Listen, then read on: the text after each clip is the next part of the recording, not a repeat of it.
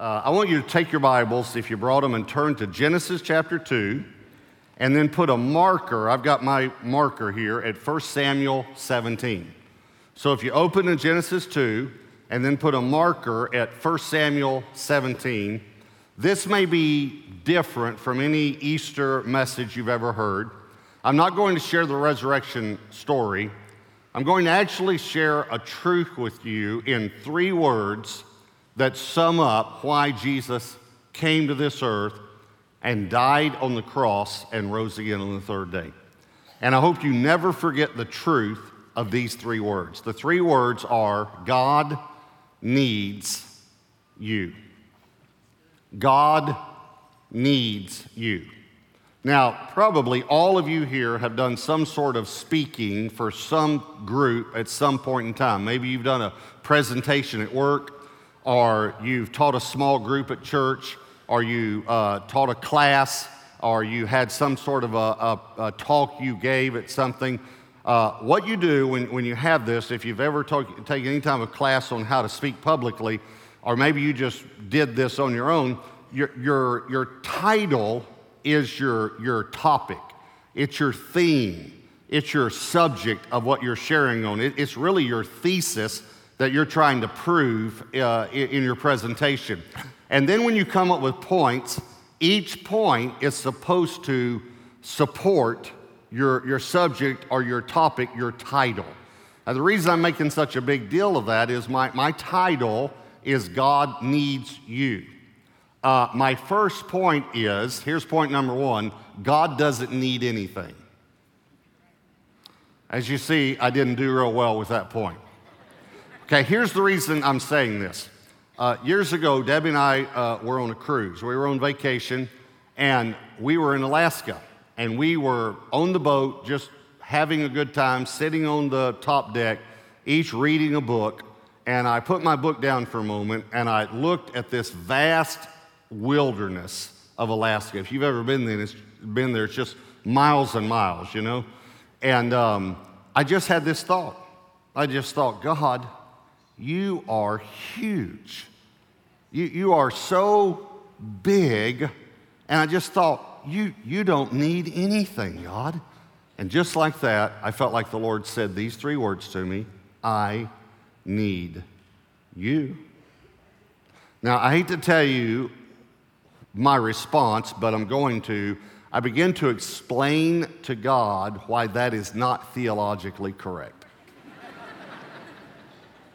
For first-year theology students probably know this. God is self-existent. He is self-sufficient, and he's self-sustaining. He does not need us to exist. He exists completely on his own. He is self-existent, self-sufficient, and self-sustaining. And I actually quoted him a scripture in case he had forgotten.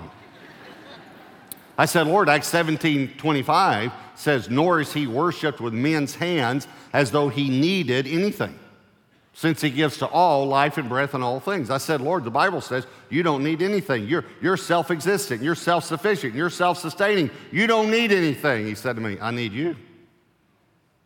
And then he began to take me through the Bible and show me this truth in Scripture. And so I want to help you see that today. And point number 1, God doesn't need anything. I know he exists completely independent of us and on his own. But here's point number 2. God decided to need you. He decided to need you. Let me say it another way. God doesn't need us to exist, but he decided to need us to coexist. And let me show you some examples in Scripture. The first one's Genesis 2. Very, very simple example. But Genesis 2 verse 19 says, out of the ground the Lord God formed every beast of the field and every bird of the air and brought them to Adam to see what he would call them. And whatever Adam called each living creature, that was its name. Now, sometimes when we read the Bible, we read over the Bible. But if you look at that last statement, don't let that go by without seeing the truth of it. Whatever Adam called each living creature, that was its name. Okay, that's why we have hippopotamus. Because Adam said, you look like a hippopotamus. That's why. Now, if you remember, Adam was naming the animals, and he went to sleep. And if you remember, it says that as he named the animals, there was not found a companion for him. In other words, he's looking for a companion. Remember, he's created in the image of God, and he has a desire, and his desire is for a companion. And he's in the image of God. That ought to tell you something about God. And so he's naming the animals, and he goes to sleep. And when he wakes up, there is this new animal there. And he actually said, we have in the Bible, he actually said, whoa, man. Okay, that's how she got her name, if you don't know. But anyway, here's the point. He goes to sleep while he's naming the animals. So I'm thinking he's getting drowsy. And so I've been thinking about this. What's the last group of animals that he named? Because he was getting drowsy. And I think I know. I think it was the birds. The reason I say that is because some of the names of the birds took a lot of creativity. The hawk, the falcon, the eagle, all great names. But there are some names of birds that did not take much creativity. And I think this is when he was getting drowsy. I think right toward the end, he's getting drowsy, his eyelids are getting heavy, he sees a few more birds he's got to name, and here are the names he came up with. I think he went like this. Black bird. How much creativity did that take? And then he goes on. Blue bird, red bird. Come on. And then I actually think I know the last animal that he named. It was a bird again, but I think he had actually closed his eyes and he heard something and he said, humming bird. Now, it's just my personal opinion, but why didn't God say to Adam, come here, son, come here. Okay, look over there. See that animal? Big, great big animal, long nose. Okay, that's an elephant. That's an elephant, okay? See the one right there coming out of the trees with the tall neck? Okay, that's a giraffe. And then, duck. Okay, see why I called that one a duck? See? Okay. Why didn't God tell Adam the names of the animals? Why did God ask Adam to name the animals? Okay, here's my theory. That God decided to need Adam in the operation and the management of the earth. Let me say it another way. He decided to partner with us in the earth. Now, this is very, very important. The Lord began years ago to take me through scripture after scripture after scripture, showing me how he partners with us. And in essence, how he doesn't do anything on this earth if he can't have a partner. I want you to think about this. In Ezekiel, he says, I sought for one person, just one, that would stand in the gap and make up the hedge so that I would not have to pour my anger out. But I didn't find one, therefore I had to pour my anger out. But if I just had one person that would have agreed with me. In Mark chapter 6, one of the most amazing scriptures, it says Jesus could not do a mighty work there because of their unbelief. Now, that's an amazing scripture. It doesn't say Jesus would not, it says he could not because they didn't believe. Is it possible that God has limited his unlimited power on this earth to our faith? Let me say that again. God has limited his unlimited power, but he has limited it on this earth to our faith, our partnership. So it's very possible that what you want to happen in your life right now God has the power, but he's actually waiting on you to partner with him. It's very possible. Okay, so if this is true, and I believe it is it possible that our enemy, Satan, knows this? And is it possible, if he knows that God doesn't move unless we partner with him, is it possible he uses that against us? Okay, 1 Samuel 17, this is the story of David and Goliath, but maybe you'll see it a little differently today. This is Goliath speaking now, and we'll start in verse 8. Then he, that's Goliath, stood and cried out to the armies of Israel and said to them, "Why have you come out to line up for battle? Am I not a Philistine and you the servants of Saul? Choose a man." Watch this carefully. "Choose a man for yourselves, and let him come down to me. If he is able to fight with me and kill me, then we will be your servants. But if I prevail against him and kill him, then you shall be our servants and serve us." And the Philistines said, "I defy the armies of Israel," the people of God, "this day. Give me a man that we may fight together." Okay, here's this giant over 9 feet tall, about 9 feet 4 inches tall, according to the Bible. Here he's standing there saying this to the people of God.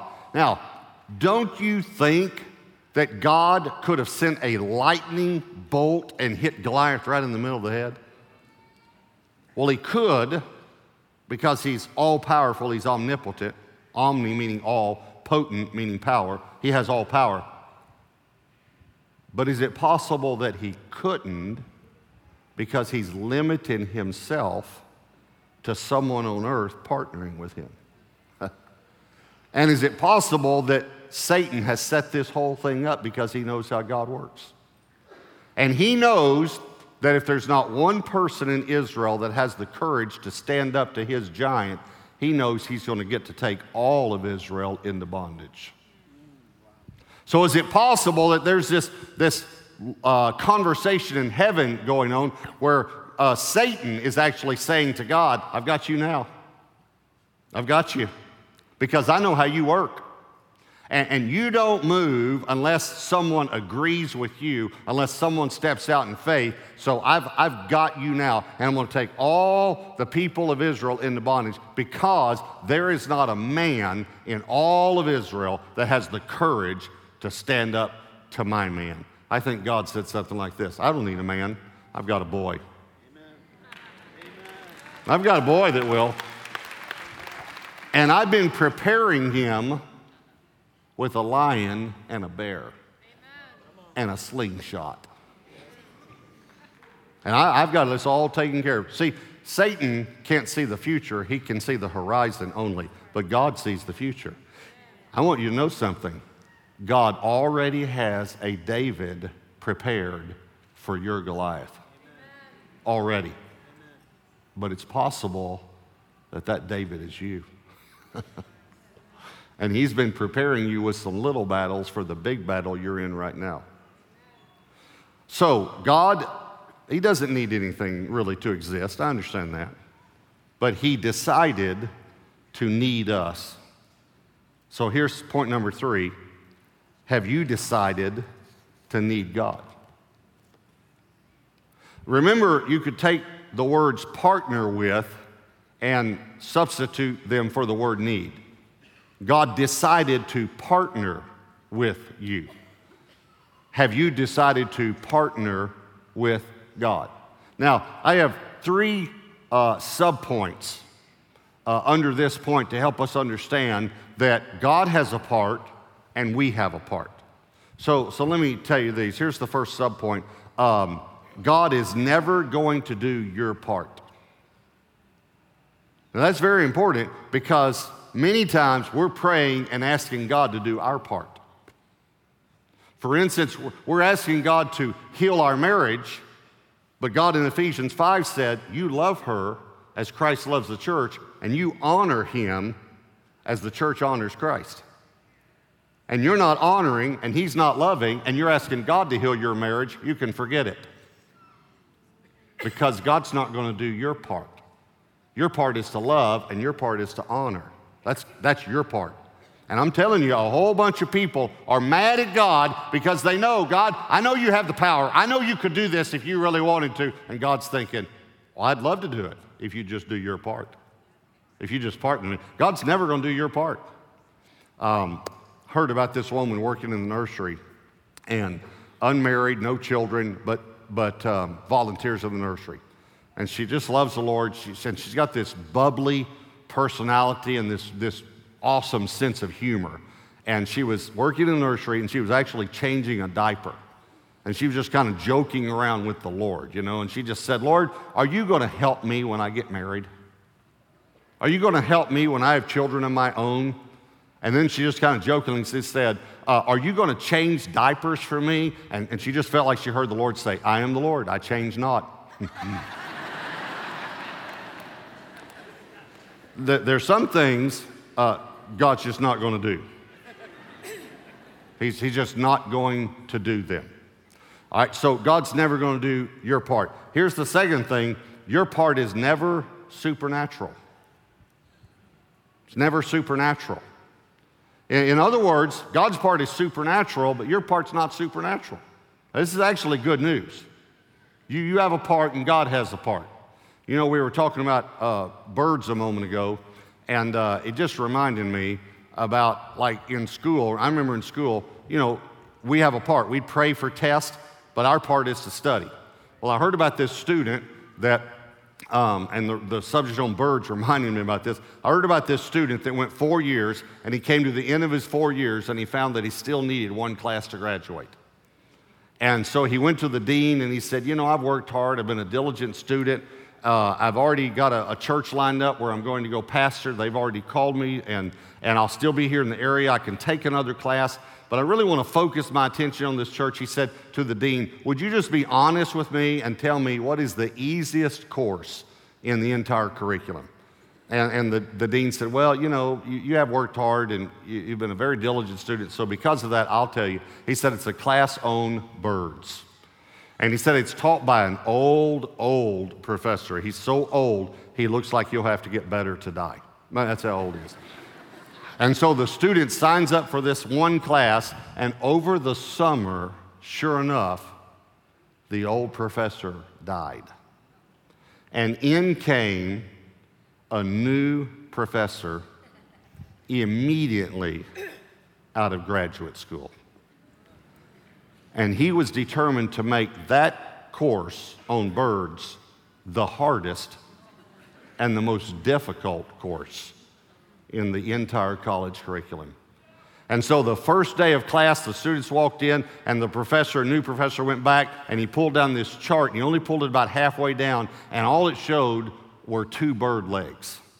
And he said, I want you to tell me the name of this bird, its order, its class, its phylum, and its kingdom, all by just looking at its legs, and we'll have 3 examinations throughout the semester. This is the first one. This will count 1/3 of your grade.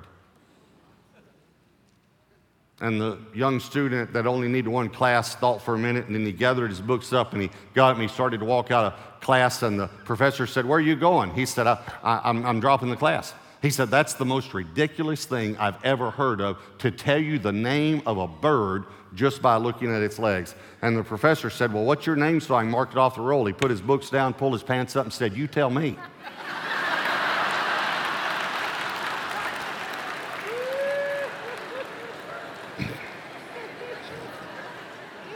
Actually, that doesn't have anything to do with the message. I just thought it's funny. The student had a part, to study as well. But here's the point.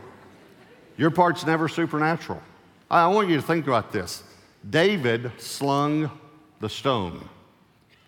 God did the supernatural part and made it hit exactly where it would knock a 9-foot giant out. And by the way, when you read that, the giant actually, stone him here, the giant actually fell forward, just like when the Philistines conquered the Ark of the Covenant and they took it to the god of Dagon. Dagon fell forward. It kind of reminds you that every knee will bow and every tongue will confess that Jesus Christ is Lord, to the glory of God the Father. Moses held the rod up. That's natural. That's something any human could have done. God parted the Red Sea. He held the rod up. Let me put that in Texan terms. He picked up a stick. And I know we see these movies of, Moses doing like this. Here's the way I see it in my mind. I could have done that. You could have done that. So your part's never supernatural. Here's the third thing I want to tell you. Your part is first. Your part's first. Now, I realize that we love God because he first loved us. I understand that. But what I'm trying to tell you is that Jesus is never going to come and die again on the cross. God has already done his part. That's how our part is first. God's already done his part. Here are some scriptures that help us understand our part is first. It says, you shall lay hands on the sick and they shall recover. Amen.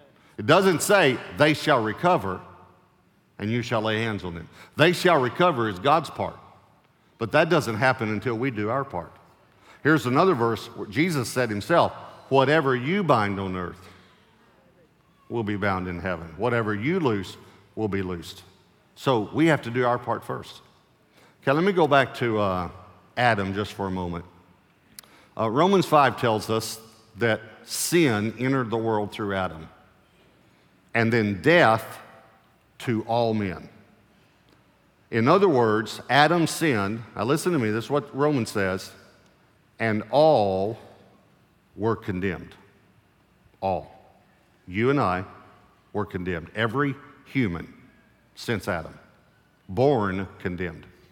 Okay, when you think about that, doesn't that seem a little unfair?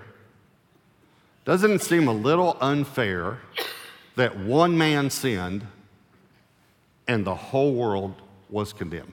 Now, see, you don't want to answer that, because you're in church right now. But you'll probably go out, you'll get in the car, and you'll say, it really does seem unfair. When you think about it, it's unfair. Okay, it wasn't unfair. Let me tell you what it was. It was brilliant. It was brilliant. Only God could have thought of it. Let me tell you why. Since it only took one man to lose it all, it only took one man to get it all back. That's brilliant. And that's the story of Easter. See, a man lost it. So a man had to get it back. So God became a man. Let me say it another way. Do you remember what Goliath said? Choose a man that he may come down and fight with me. If I win, I get them all. If he wins, he gets them all. Okay, again, is it possible there was a conversation in heaven like this? And Satan said to God, choose a man that he may come down and fight with me. He wins, he gets them. If I win, I get them. And I'm wondering if God said something like this. Okay. I choose Jesus. And Satan probably would have said, wait. He's not a man. And God said, well, we'll just make him one. And the Son of God became a man. Amen. And defeated Satan and sin and death and hell. And he did it. And he did it for all. Hebrews says once. He died once for all. So you might be thinking, so Pastor Robert, are you saying that, everyone is going to go to heaven? No, that's the whole point of the message. What I'm telling you is that God's already done his part. That's right. But whether or not you go to heaven is dependent upon whether you do your part. And you might say, well, I'm trying to do more good things than bad. No, that's not your part. The Pharisees asked Jesus. Now, they didn't say it quite this way, but here's what they were saying. What's our part? And Jesus said, you know what your part is? Your part is that you believe in the one whom he sent. that's your part. I want you to bow your heads and close your eyes. Every service, we've had many, many people at every campus give their lives to Christ. In other words, do your part. Like the testimony we saw a moment ago of John said, I grew up in church, but it never made Jesus the center of my life. And I prayed a very short prayer, but I meant it. I want to help you. If you'd like to make Jesus the center of your life today, in other words, if you'd like to do your part and accept what God's already done on the cross for you, I want to help you. So if you're not sure that if you died today, you'd go to heaven, or if you know you're not where you need to be in your relationship with God, I want to just lead you in a prayer. I'm just simply asking you to pray this prayer in your heart after me and to mean it. So if that's you, no matter which campus you're attending or if you're in an overflow room, would you simply just breathe this prayer in your heart to God right now? Just say, Dear God, just tell him that, Dear God, I ask you to forgive me. Tell him that. I ask you to forgive me for all of my sin. And I receive Jesus today as my Lord and as my Savior. I believe in you. I believe in you. Now, no one's looking around. I'm doing that simply so you can have a moment alone with God. I'm the only one looking around. But if you prayed that prayer right now and you really meant business with God at every campus, would you just put your hand up where I can see it? Put it way up high. You ought to be proud to put it up. You shouldn't be ashamed of this. You ought to be proud to put it up. I prayed that prayer, Pastor, and I really meant it. Every campus. God bless you. You can put your hands down. Many, many hands. Many hands. And I'm going to ask you to do one more thing. Please hear me. It's very, very important. The Bible says if you believe in your heart, and that's what you just did, and confess with your mouth, you'll be saved. God wants you to put your faith into action. And it's very important. Otherwise, he wouldn't have said that. So here's what we're going to do at every campus. We do this every weekend. But in just a moment, we're going to have one more worship song. I ask that, I know we're crowded at every campus, but please don't leave unless you have an emergency.